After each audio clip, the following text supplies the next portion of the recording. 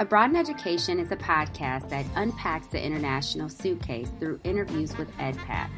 Expats are expatriates working in education and living in some of the most beautiful places around the globe.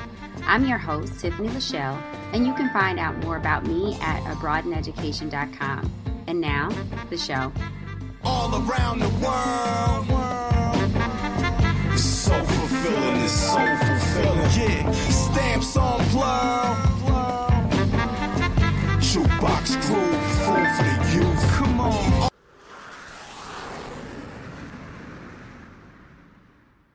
I thought going there that, I would make friends with a lot of the Emiratis, and they would invite us to their homes, and they would come to our homes, and that even at school we would work together as a team. And going in, I thought that we were coming into their country to basically be facilitators for them, to help them, to guide them, in the classroom with teaching, instruction. That's what I thought going into the position. But that's not what happened. Welcome to episode 5 of Abroad in Education. In this episode, you'll hear a dialogue between myself and Naima, who is an expat that was living in Abu Dhabi. Currently, she is working in Saudi Arabia, as being an expat always allows us to look for that next international engagement. In this episode, you'll hear about her experience in working in Abu Dhabi. You'll hear about the dynamics of her school and some of the things that she had to go through in the classroom. And then you'll also hear some of the things that she experienced being an African American woman in the Middle East. Naima, where did you live abroad, and what was your profession and the position that you held while you were there? Okay, I was in Abu Dhabi, United Arab Emirates.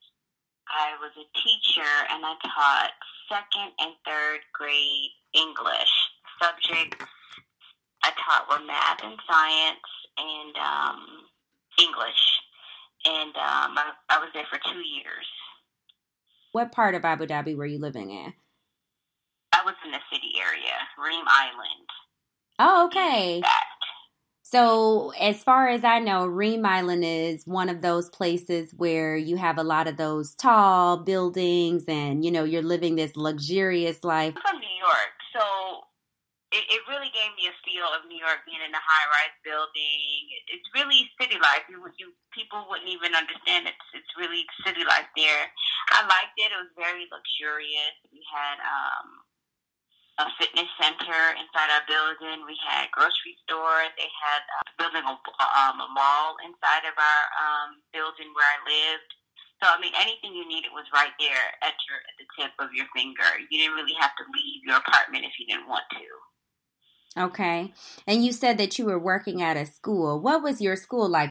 Okay, so I worked for Abu Dhabi ADIC, which is Abu Dhabi Education Council. So I was placed in one of their local schools. So I taught actual Emirati children. And the experience was different. It was different than what I'm accustomed to in the States. They just started this initiative to reform their school system maybe for the last 6 years maybe now. And so it hasn't been long. So they still have a lot of systems and, processes that are out of sync that they're still trying to work together now. So it was definitely an experience. Okay. So walk me through a typical day of what it felt like working and living in Abu Dhabi. You would wake up in the morning and the sun would be bright. Like it didn't even go down. The sun was so bright over there. Anyway, the drive to work they have a lot of traffic, just like, we have here in the United States. Sometimes the roads seem like it was like a racetrack because people drive ridiculously fast over there. It's almost like you have to pray for your life. And then sometimes you wake up in the morning and you have a sandstorm. or fog where you can't even see like the building across the street, which we loved those days because then, teachers went to work late. We were able to go to work late and the kids, wouldn't even come to school. You would get there and at the beginning of the day, they would have the pledge and they would sing to the flag and recite from the Quran, and they would have a little program. The kids would go to class. We would teach 3 subjects for 50-minute increments. Our work day was probably, 7.5 hours. At work, it was different because they had custodians, and the custodians were all women because I worked at an all-girls school. So whenever it came to like having the heavy lifting and stuff done around the building, these women were the ones doing it. Whereas in America it would be like, male custodians that would do the heavy lifting and all those things. And those ladies were waited on the Arab teachers hand and, foot. We didn't get that same privilege. They had time to have tea and sleep throughout the day, in their cultural room because the Arab teachers didn't teach the same amount of hours that we taught the expat teachers. We'd have a professional development after work that could last an hour, it could last 2. They may speak in English and they may not, but you were still required to be at the meeting. One thing I loved about being over there is they don't take their work home with them. After work, it's your time. And so after work, we would, maybe go to dinner, explore Abu Dhabi. The weekends were great because if you wanted to, you can head out of town, flights to other different countries. It was really a great experience. I saw a lot. I traveled a lot. I met great people. I had great experiences. It was really a great experience for me. Okay. So now that you've shifted a little bit into your personal life, tell me a little bit about what was it like being there? Were there a lot of other Americans there? Okay, so on Reem Island, and if anyone knows anything about Reem Island, that's where a lot of expats live. And so what you would find, they have so many expats in that one area, we all kind of started moving together, going different places together. And believe it or not, the expat community is really large. And in Abu Dhabi, it's more expats anyway. They have more expats than local people, I believe. But I felt like I was assimilating. There, you still had the language barrier, of course. And, when you go to the stores, most people speak English, but not perfect English, or they just spoke enough English to get by. So you would have, things, issues where you're trying to communicate and you're having, people not understand what you're saying. That was frustrating sometimes the people that I hung with majority, they were Americans. I mean, you had sometimes when you might meet other people from maybe like the UK or Africa or other places, but for the most part, it was other Americans that I hung with for the majority of the time. Let's go into that because I know that, when a person kind of starts to get their mind frame around being in another country, we start to build these expectations of what it is that we're going to experience. You try to mentally prepare for how you're going to, go through this experience. So what were your expectations before you got to Abu Dhabi? And then kind of compare that to the actual experience that you engaged in. Okay. So that, I would make friends with a lot of the Emiratis, and they would invite us to their homes, and they would come to our homes, and that even at school, we would work together as a team. And going in, I thought that we were coming into their country to basically be facilitators for them, to help them, to guide them, in the classroom with teaching, instruction. That's what I thought going into the position. But that's not what happened. Sometimes I felt like just an indentured worker. You know, like they bring you in and you do what they say, and if you don't, then there's consequences. You know, so that was different for me, and just with the relationships with them, their religion is so strict that they're not allowed to come to our home, and they're not allowed to form relationships outside of, I guess, work with us. And they were friendly at work, you know, they would speak, but that was about it. And also they told us that the schools would have everything we need as far as technology, resources, and when we got there, it didn't. And I was so shocked because, you know, the UAE is such a rich country, but they lacked a lot of resources. Those are some of the things that, you know, I experienced that I didn't think I would experience going into that situation. So tell me a little bit more about that. So how did that, like you're talking about, I know we're shifting back into the classroom, but you're talking about being under-resourced and not, you know, being able to be the typical teacher that you were used to being. How did you deal with that? Well, you learn to adjust. When in Rome, you do what the Romans do, and that's what I had to do. I would say I had to dig deep. Like, if I didn't think I was a teacher before then, I had to become one then. Because kids, they don't speak English.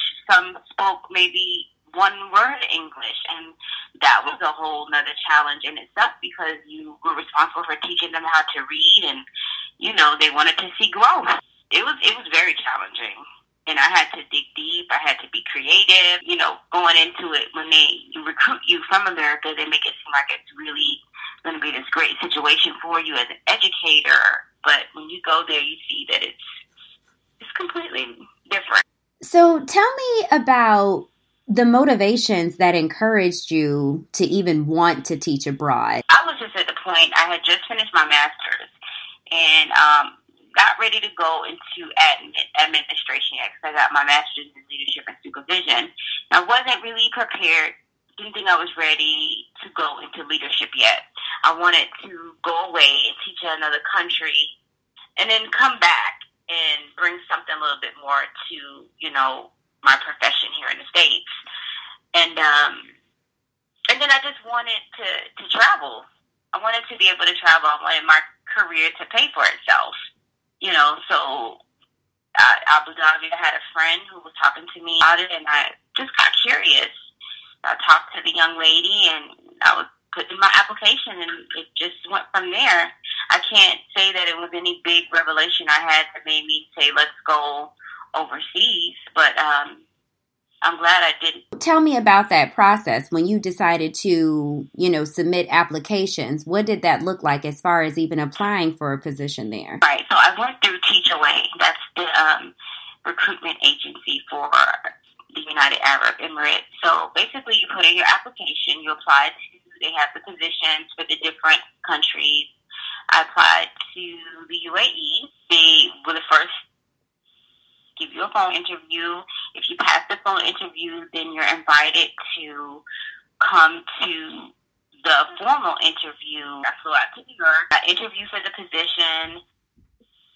They called us like within a week or two. You turn in all that paperwork, it's like a waiting game because then they send you a ticket. The ticket came last week in July of 2014, and I had to leave like by that end of July. So once you get the ticket, you only have like 4 or 5 days to leave. And then how many people were hired, or do you know how many people were hired as far as, you know, through the same process that you were going through? Well, I know with the group that I came in with, it was over 300 teachers. Oh. It was over 300 of us that came at the same time, you know, from different places in America. So if that's just from what I know of, but I'm sure it's more. I'm sure it's way more because when I left Abu Dhabi, it was 600 teachers that were leaving when I was leaving, and they still have teachers there. So let me ask you this, because one of my assumptions about Abu Dhabi is, you know, with me being a world traveler, I've traveled to many places. I've also worked in other countries, and I just feel like there's something special about the UAE because this is one of the places where I have seen most, I'd say the most amount of Black people that are working over there. Did you find that within the group, specifically the 300 that came in with you, did you find that within that group that there were quite a few African American teachers that were being recruited? Absolutely. And it was the majority African American, actually, which was surprising to me. So one of the things about you that makes you, more interesting as far as having this international experience is the fact that you've gone over there and now you have come back. How has that international experience influenced what it is that you're doing now? I was in Abu Dhabi for 2 years, and there's no way that you can walk away from that experience and not have changed or grown. I would say that my perspective on life has completely changed because, and I wouldn't even say it's just from me being in Abu Dhabi. For me, just being able to travel to other countries like Africa, someplace I've always wanted to go and see how the people live, and be able to sit down and talk with them. And, they learned from me and I learned from them. I went to Africa and someone was teaching me about the different tribes and how I can kind of trace what tribe that maybe I'm from, just based off the fact that my family is West Indian. That gave me goosebumps. Going to places like India where people have nothing, absolutely almost, no running water, but yet and still they seem so peaceful and so happy and they don't feel like they're not lacking anything, Their family unit is strong, it's intact, it's in place, these places like the pyramids, we've learned about for so many years, and I'm standing right there in front of it, this little African-American girl from Brooklyn, New York, standing right in front of the pyramids that I learned so much about. Going to see, the Colosseums. There's no way I could walk away from that and not be changed. So I've walked away very cultured. I talked to so many people who were there, and I would say all of the best parts were being able to go to these other countries and see some of these places we've never ever seen or probably would not have seen if we didn't leave the States. So that kind of takes me into, you mentioned that especially with you being in Africa and being able to have those experiences, talking to people about tribes and, finding more out about your identity. What was it like being a Black woman, not just in Abu Dhabi, but overseas? What are some of the experiences that you've had? Wow, that's a good question. For instance, when I went to Thailand,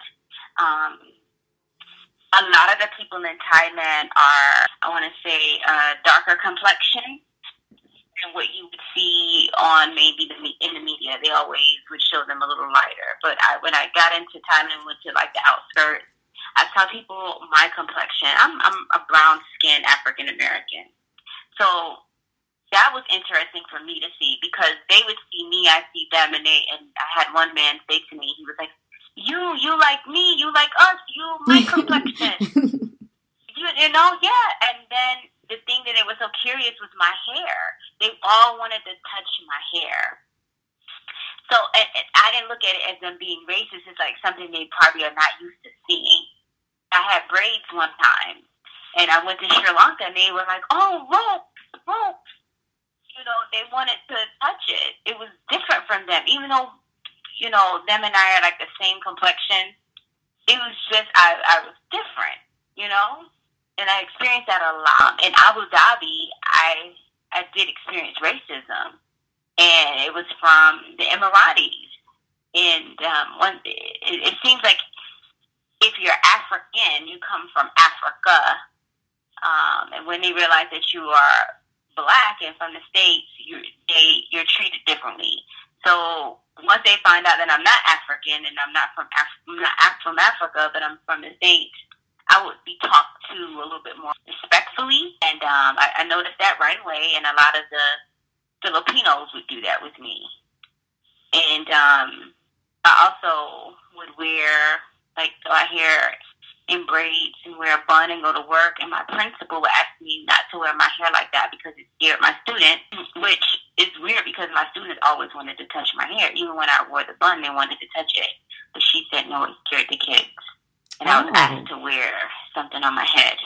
Because we're not Muslim, so we shouldn't have to cover our head. You know, the one thing, just being able to find products for our hair out there, that was a little hard. So I didn't think about the fact that they would not have a black hair salon, black, beauty supply store in Abu Dhabi, because I just thought that they would have one, but those were some of the things that they didn't have. I remember going out one time, and, I was with some friends, and they were from the UK, and they were white. Some men were at the bar, came to wherever we were. Most of the men, because, I was black, they thought that I was a prostitute, because that's what's thought over there for black women, that most of us are prostitutes. How do you navigate that? How do you navigate through that? Is it the best that you can, because they may speak English and they may not.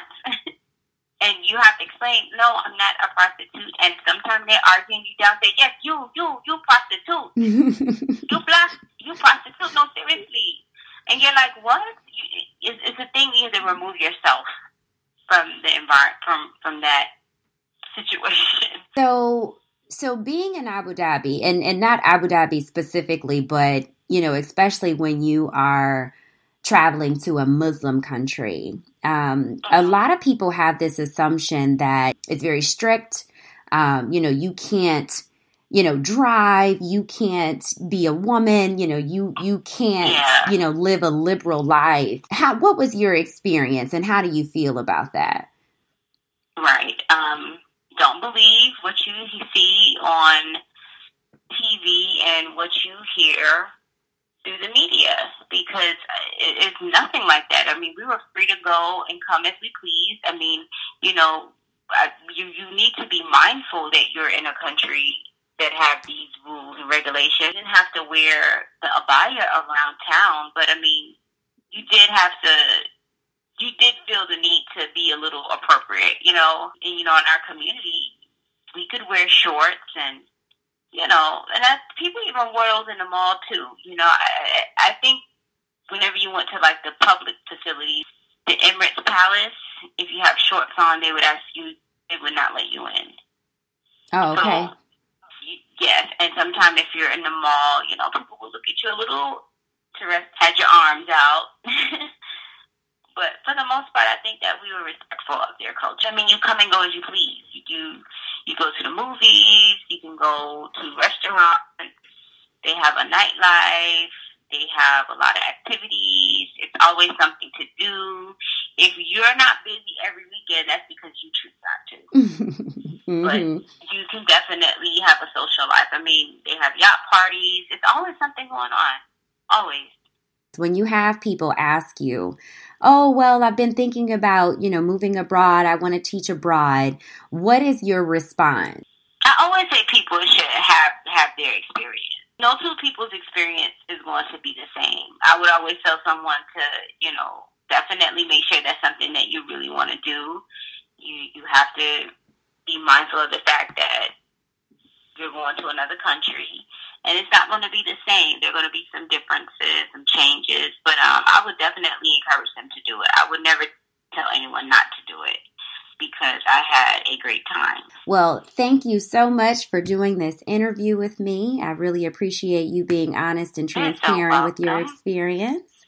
And thank you. Before you go, don't forget that you can find me on Instagram, Twitter, and Facebook at abroad_in_ed. And you can always find me on my website, www.abroadeneducation.com.